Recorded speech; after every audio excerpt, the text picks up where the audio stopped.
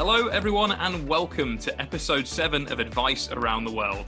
We're Ian Horn and Amelia Garland from Citywire, and we're here to talk about the stories and people that make financial planning the great profession that it is. So Amelia, where is the podcast taking us today? Well, Ian, this week we are heading to Montreal to speak with Brenda Bartlett of PWL Capital. Brenda runs one of the fastest growing wealth management firms in all of Canada and has a social platform second to none. Brenda has a brilliant team of advisors and offers a very impressive suite of services to her clientele. Her leadership skills have created a unique culture of integrity and transparency, and her strategic vision and team building expertise are unparalleled. Residing in Montreal, Brenda is also fully bilingual. So Brenda Bartlett, bienvenue à Advice Around the World.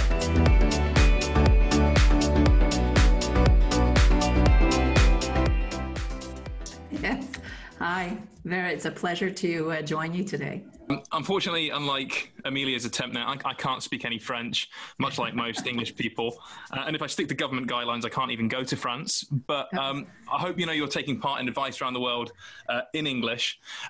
This tradition we're going to start with is also in English. So I want you to imagine now, and we ask this one to all of our guests, you've probably heard this one before. I want you to imagine you're at a dinner party and it's not in Quebec. And the person next to you has asked you to tell us, something interesting about yourself and something that we wouldn't know, something a bit different. What, Brenda, is your answer? Wow. I think I would have to kind of go back in time to my formative years, because I grew up in a family. My father was an entrepreneur, and we had a family business. And it was his style that, I'm one of 4 children, and he would always put us in these situations and send us on different, missions or trips, and we would learn from it. He would throw us in the deep end in a nice way.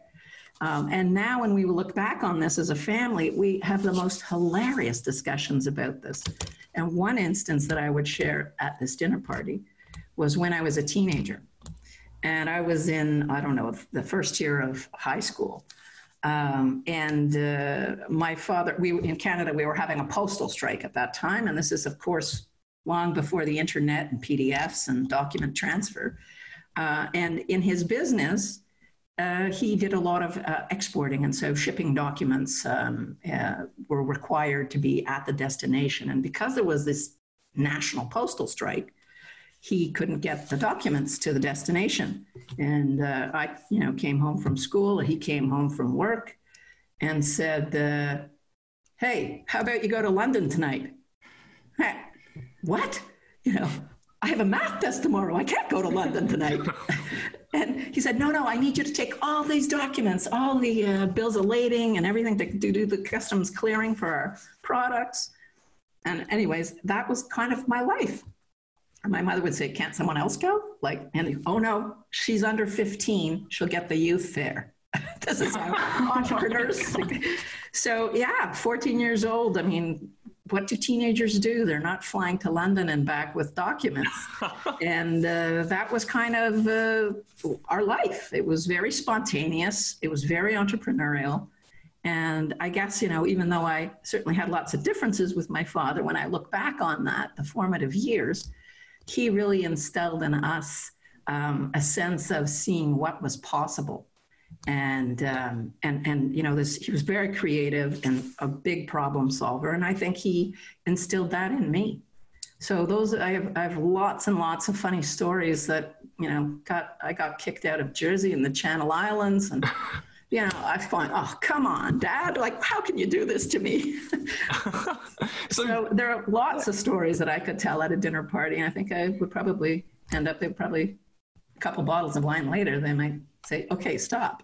I've got to ask, did you actually have a test when you flew to London? And get back in time? Did you have any hope or no? In the test? Oh yeah, no. I mean, I took my study seriously, but I would have to study. It wasn't something that, I could just sort of breeze through. And I was just in shock. I was first year of secondary school, and What? He said, I'll write you a note. Don't worry. Go. And he would drive me to the airport. I'm going, what? Here's your passport. Go. That is crazy. And you would go by yourself. Just you. Yeah. You know, there's never a problem without a solution. And that was kind of his view to building his business. His business got very big. And of course, you know, frozen foods didn't really interest me. And I did not pursue that. But we learned from a very young age what it takes to build a business. Well, you definitely kept that entrepreneurial spirit with everything you've done at PWL Capital. So to kick things off, Brenda, for our audience listening around the world, could you explain a bit about the advice market in Montreal and how your firm, as we mentioned, has become one of the fastest growing in all of Canada? Well, that's it's a big question, and it might be a bit of a long-winded answer, so I give you permission to cut me off. But it goes beyond Montreal. In Canada, our landscape in the financial advice business is really dominated by 6 Canadian banks. And these 6 Canadian banks have probably 85% or 90% market share. And they themselves have brokerage arms, you know, much like the integrated model in the US. And so for a small independent advice firm, we are technically a broker-dealer according to our license, but we deliver financial planning and investment management services to our clients. The question, you could look at this and say, you know, we're finished. You know, there's no room to play as an independent. We should just sell the firm and call it a day. Or you can look for the opportunities in the landscape. And so really, I'd say that there's no silver bullet to what's happened at PWL. We've experienced incredible growth over the last 7 years. And there were several factors that kind of fell into place, if you will, that made this possible. And one of them was that we have a bench of young advisors. And I will say that my skeptical self, when this advisor said, you know, I'm starting a blog, he was very, very shy, and he wasn't going to be doing the seminar circuit or the cocktail circuit. He said, I'm going to start a blog and see where it goes from here. I said, sure, knock yourself out. And then I said, you know, you're going to get university students with $5,000 to their name. These aren't going to be the typical clients that we would look for. Mm-hmm. One part of who I am is I'm happy to be proven wrong. I mean, you come in with all of your assumptions and your previous experiences, but you have to have the ability to listen and really learn from people all around you, whether it's peer level firms or whether it's our young advisors. And so happy to say that this was the start of our content creation kick. And so as our advisors, as we moved into this, we formalized it. He got 75% of his new prospects from his blog. So when I looked at that, I went, wow, okay, there's something going on here. We need to adjust. And when you look at our landscape in Canada, dominated by these 6 huge banks that have, in Canada, our banks are both loved and hated. Mm-hmm. They are loved because they are household brands. And every client, whether it's in their own personal savings and investment portfolio, or whether it's in the pension plans for the employers, everybody has got somehow an investment and an exposure to these banks. So they're household brands. They're very deeply trusted. And, you know, that's a hard act to break into. So understanding that we could create content and that the internet was such a low cost, if not free, method to distribute and disseminate our messages, the strategy really started to gel around, well, if we can generate content and really be systematic about this, let's put a structure in place where we can help our advisors get their message out directly to the end Canadian investor. I knew that we would not be able to outspend the banks or outshout the banks. And so you really have to look for the opportunity. And what I saw was the white space in between the big banks and their branches on every corner and their big brands to here's a message that I know there's pent up demand for. It's just that PWL as a small firm didn't have the means to use traditional media to get that message out. So switch your path, use what's available, and it's all about seeing the opportunity. Yeah, so Brenda, I'm guessing it kind of helps being different, doesn't it? But how do you kind of firstly differentiate yourself from the big banks? And secondly, how do you, obviously you're using blogs and things like that, but what kind of wording do you use to get that message out there? Do you need to be quite antagonistic, or do you just need to be, out in the public? How do you get that message across in the right way? So that's a really good question, Ian. First of all, we wouldn't be negative. We wouldn't go negative as you might see in like the U.S. election campaigning. They always go negative. It was not going to benefit us to pick a fight with the banks because they could squash us like a fruit fly. And instead, we always took the high road. And it comes back to the values of the firm and the culture of the firm. Very, very high on integrity, on honesty, and on transparency. And so if we go back to these foundational cornerstones, our message was always framed around being transparent and helping the public understand how the industry worked and how investments work, how the securities market works. So it became a really very, I am a little bit reluctant to use the word educational because educational implies that other people are not informed, but it was really about communicating the straight goods to the investing public. And it became, here are the top questions you need to ask your advisor.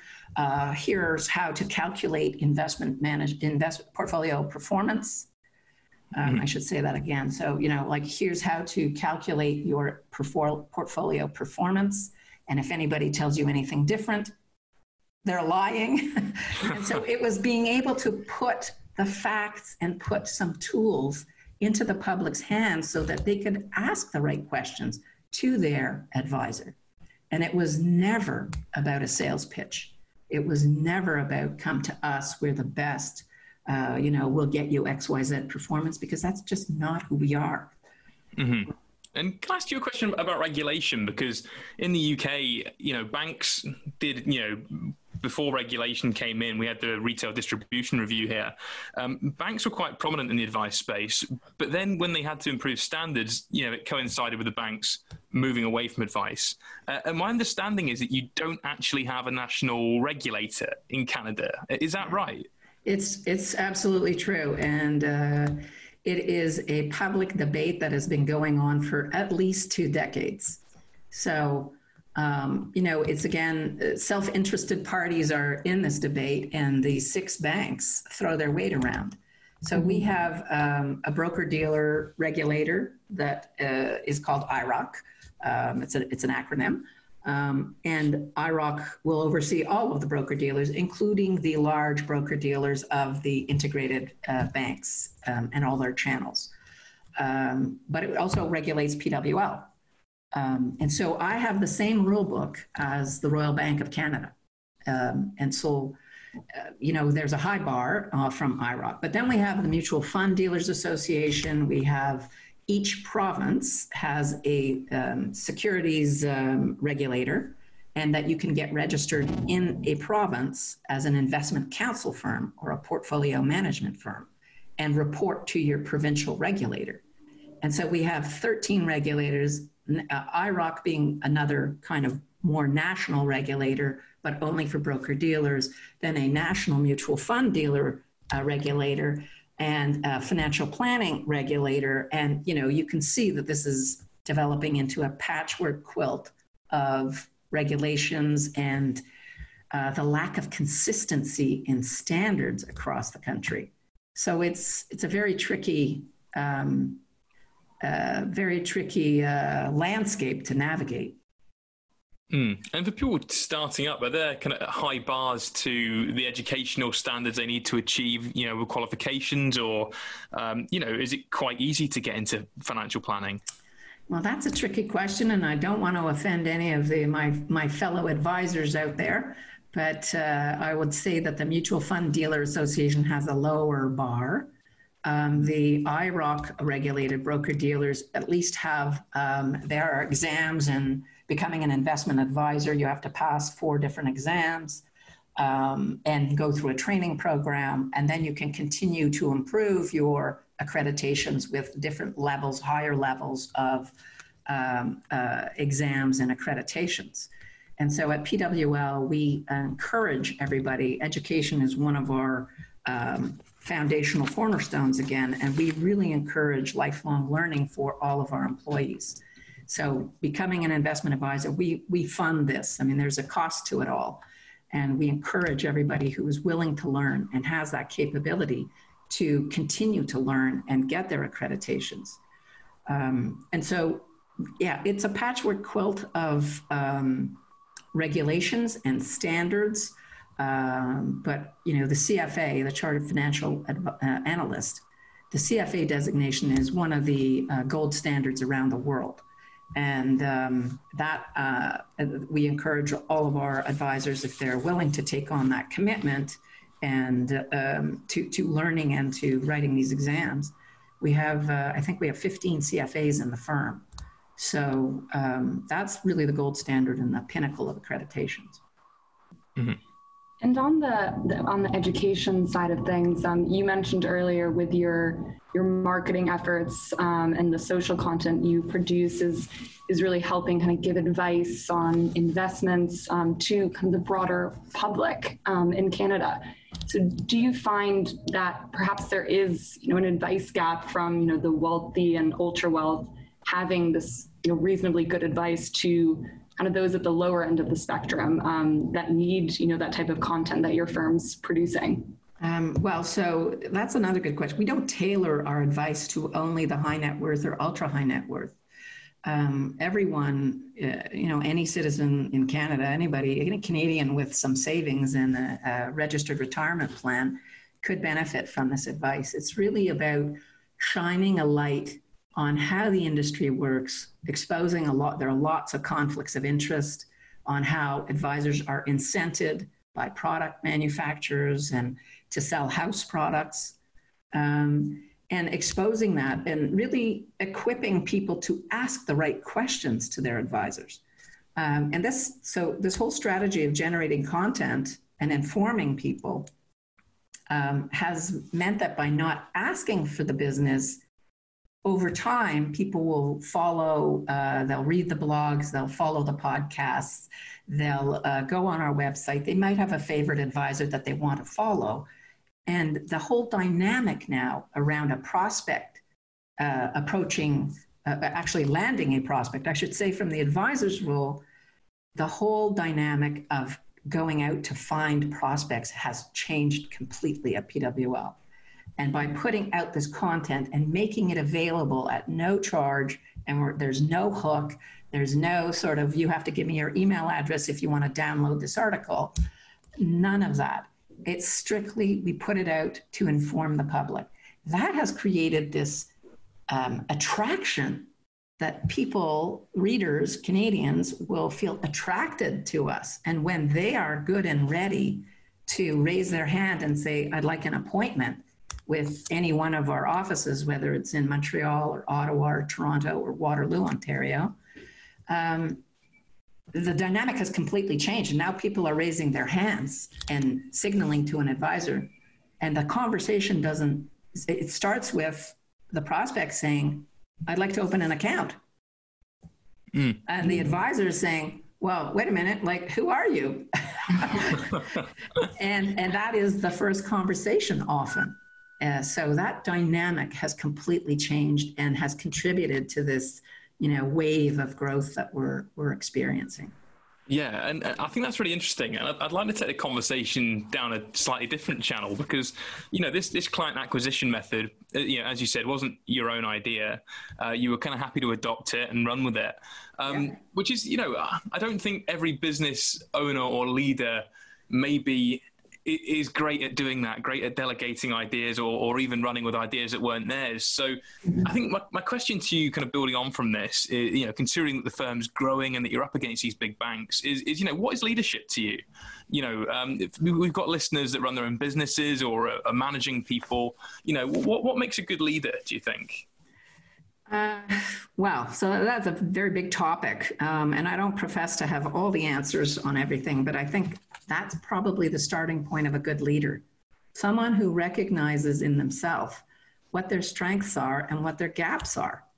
And I will happily say, this was not my idea. And you need to have enough humility to say, that sounds like a good idea. Let me use the experience I bring to the table to say, what if we tried that? What are the consequences of that outcome? Could it kill the company, or could, is it, and I deemed that it was relatively inconsequential if it didn't work. So let's try it. You have to have this appetite to listen to others and really internalize that. You got to keep your eyes on the horizon. And the listen to others and continuously learning. Yeah, from that, how do you kind of deal with hierarchy within the business? Are there defined boundaries between new starters and senior management, or are you quite open plan, quite kind of new age about it? How does it work? Yeah, we're very flat as an organization. So I wouldn't use hierarchy inside of PWL.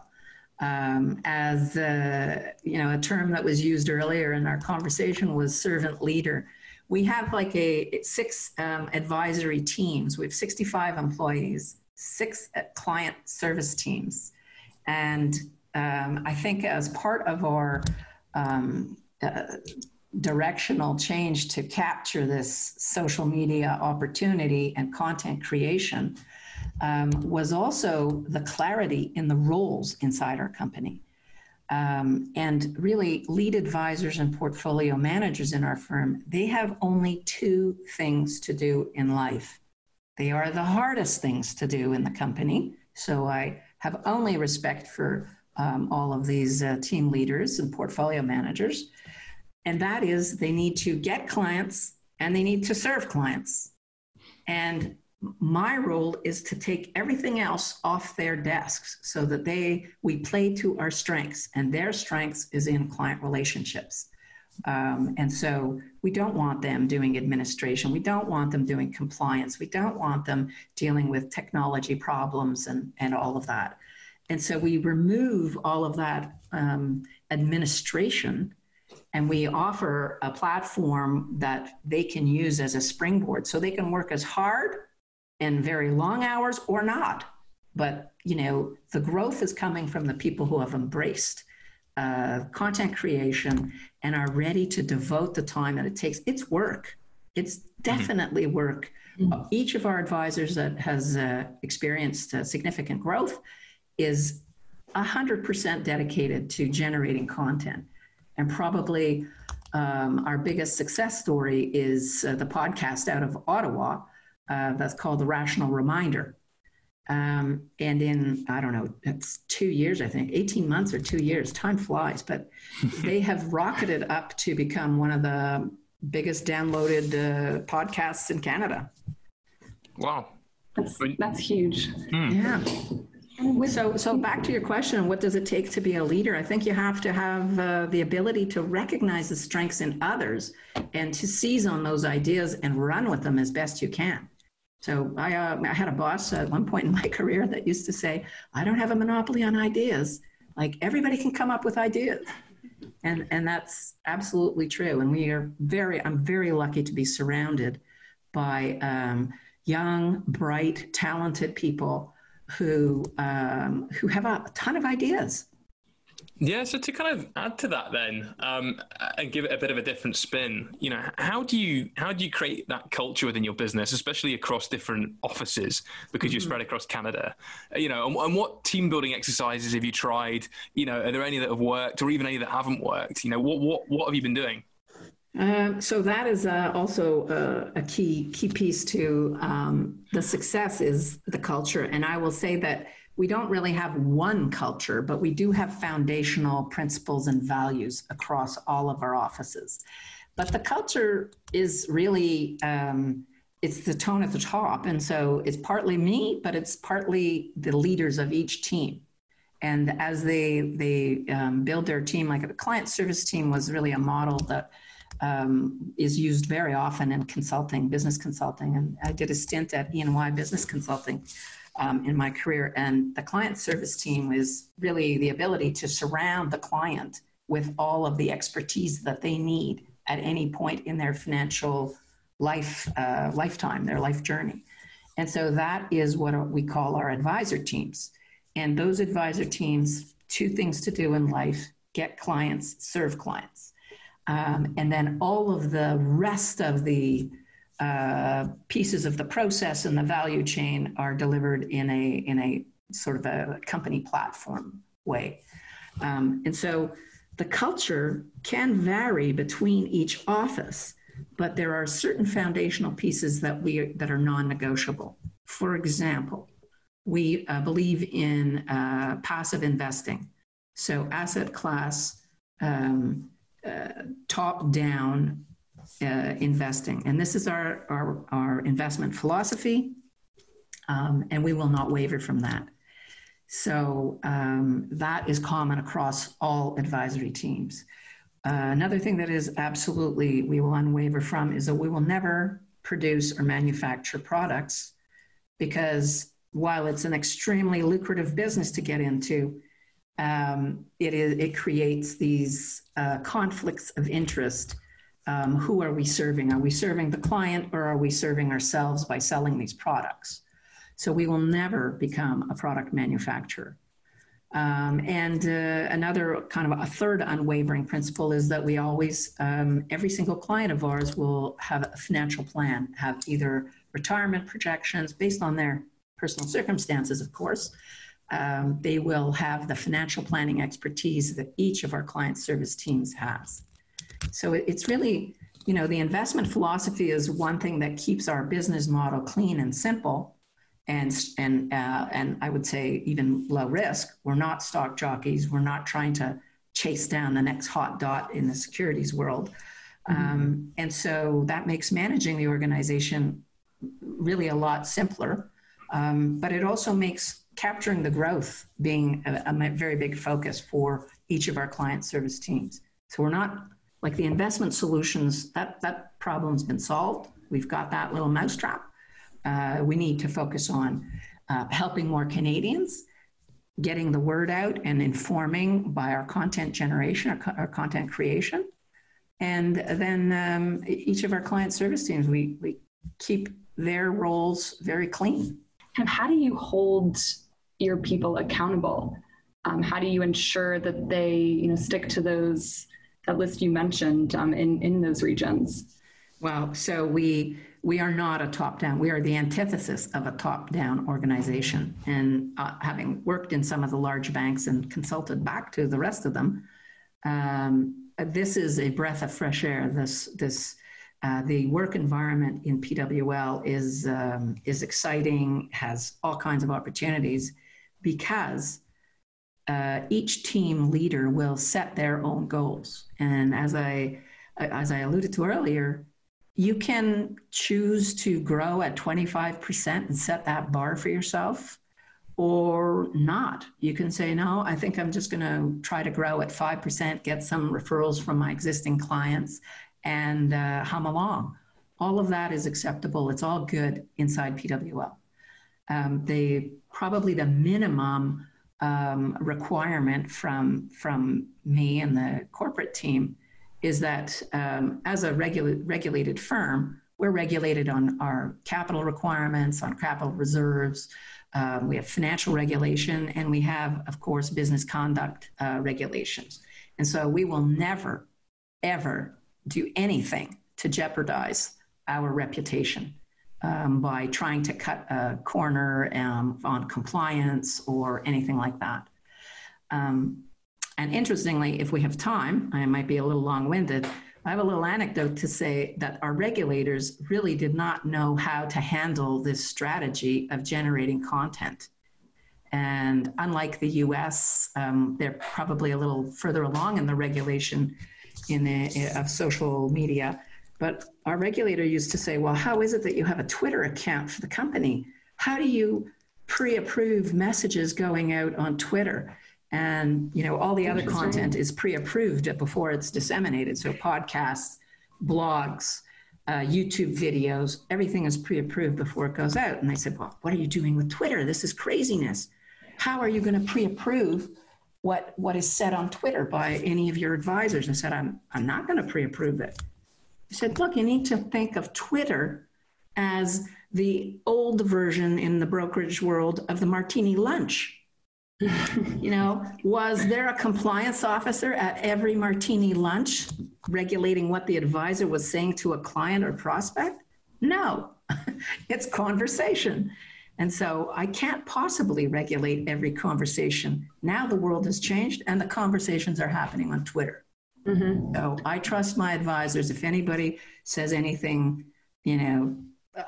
non-compliant on Twitter, it will be a post-compliance review, not a pre-compliance review. But again, I come back to something you said, Amelia, that there is a high degree of trust in our organization, and we are small enough to be able to trust each other. And that is one of the benefits of being a smaller independent. Mm-hmm. And certainly in the UK, and it's probably the same for you in the US as well, Amelia, I've found it is the independent firms that are making good use of social media. The larger organizations that have more kind of layers of compliance aren't the ones that are cracking it, because, the messages tend to be quite bland and quite stale. I'm not, mentioning specific people here, but it seems to me it's the independent advice businesses that are the ones that are actually making good use of podcasts, social media, so on. Exactly. And don't get me wrong, I've seen a few messages that probably wouldn't make it through a compliance committee, but at the same time, I'm yet to see any serious repercussions for those. So it does make you wonder. Yeah. And I think it is a tool for the smaller independents to, as I said, we have to look for the white spaces in our landscape for where are the opportunities. And I liken ourselves to the mouse running between the elephant's legs.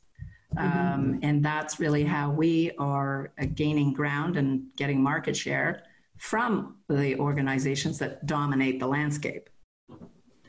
And how connected is this independent space in Canada? I mean, Ian mentioned as well as the UK. The RIAs are very connected. They post on social, they tag each other, and I think social media has been a huge influence in connecting advisors. So have you found that your use of social has connected you even more to the independent market in Canada, or are there other ways you're getting together and learning from one another? I would say the simple answer is yes. We have, first of all, when we talked about leadership and learning from others, that learning is not just within the four walls of PWL, it's from our industry peers, it's from all of the contacts and peers that we've met at conferences over the years. And we have a number of firms, there's myself, but also many of the other leaders inside PWL. We each have other peers in the industry, our network, our personal networks that we've developed over the years that we call friends of the firm, even though we are strictly competitors. But we have common beliefs and we help each other, we share problems, how'd you solve this? And we give each other, advice and help. But definitely social media has connected us. There's no question that it's a much simpler, quicker connection. And Brenda, we are unfortunately getting towards the end of our podcast now, but we have another Advice Around the World tradition. Yeah. So we have one final question that we get everyone to answer that I'm sure you have heard as well.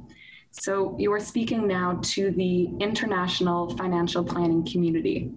What is one piece of advice? And you only get one. So what would you share? I would say never underestimate the young professionals in your organization. And by that, I mean, you'll be pleasantly surprised by the smart, creative minds that are coming and joining firms around the world out of university, 2, 3, 5 years into their career. Never underestimate the young people in your firm, the young professionals. So many great ideas and creative ideas come from them. So that's what I would say. Yeah, and I think that sounds like good advice, and especially as it's kind of served you so well with your business. Absolutely. So far. Look, thank you, Brenda. That is unfortunately all we have time for, but thanks. You were a great guest. It was really great to hear about your stories and also about the market in Canada too. So thank you again. Oh, well, it's been a pleasure. Thank you. Hey, so no worries. And also, of course, thank you to everyone who's been listening in. And don't worry, we'll be back soon with another episode of Advice Around the World. Thank you. Thank you. Stay tuned.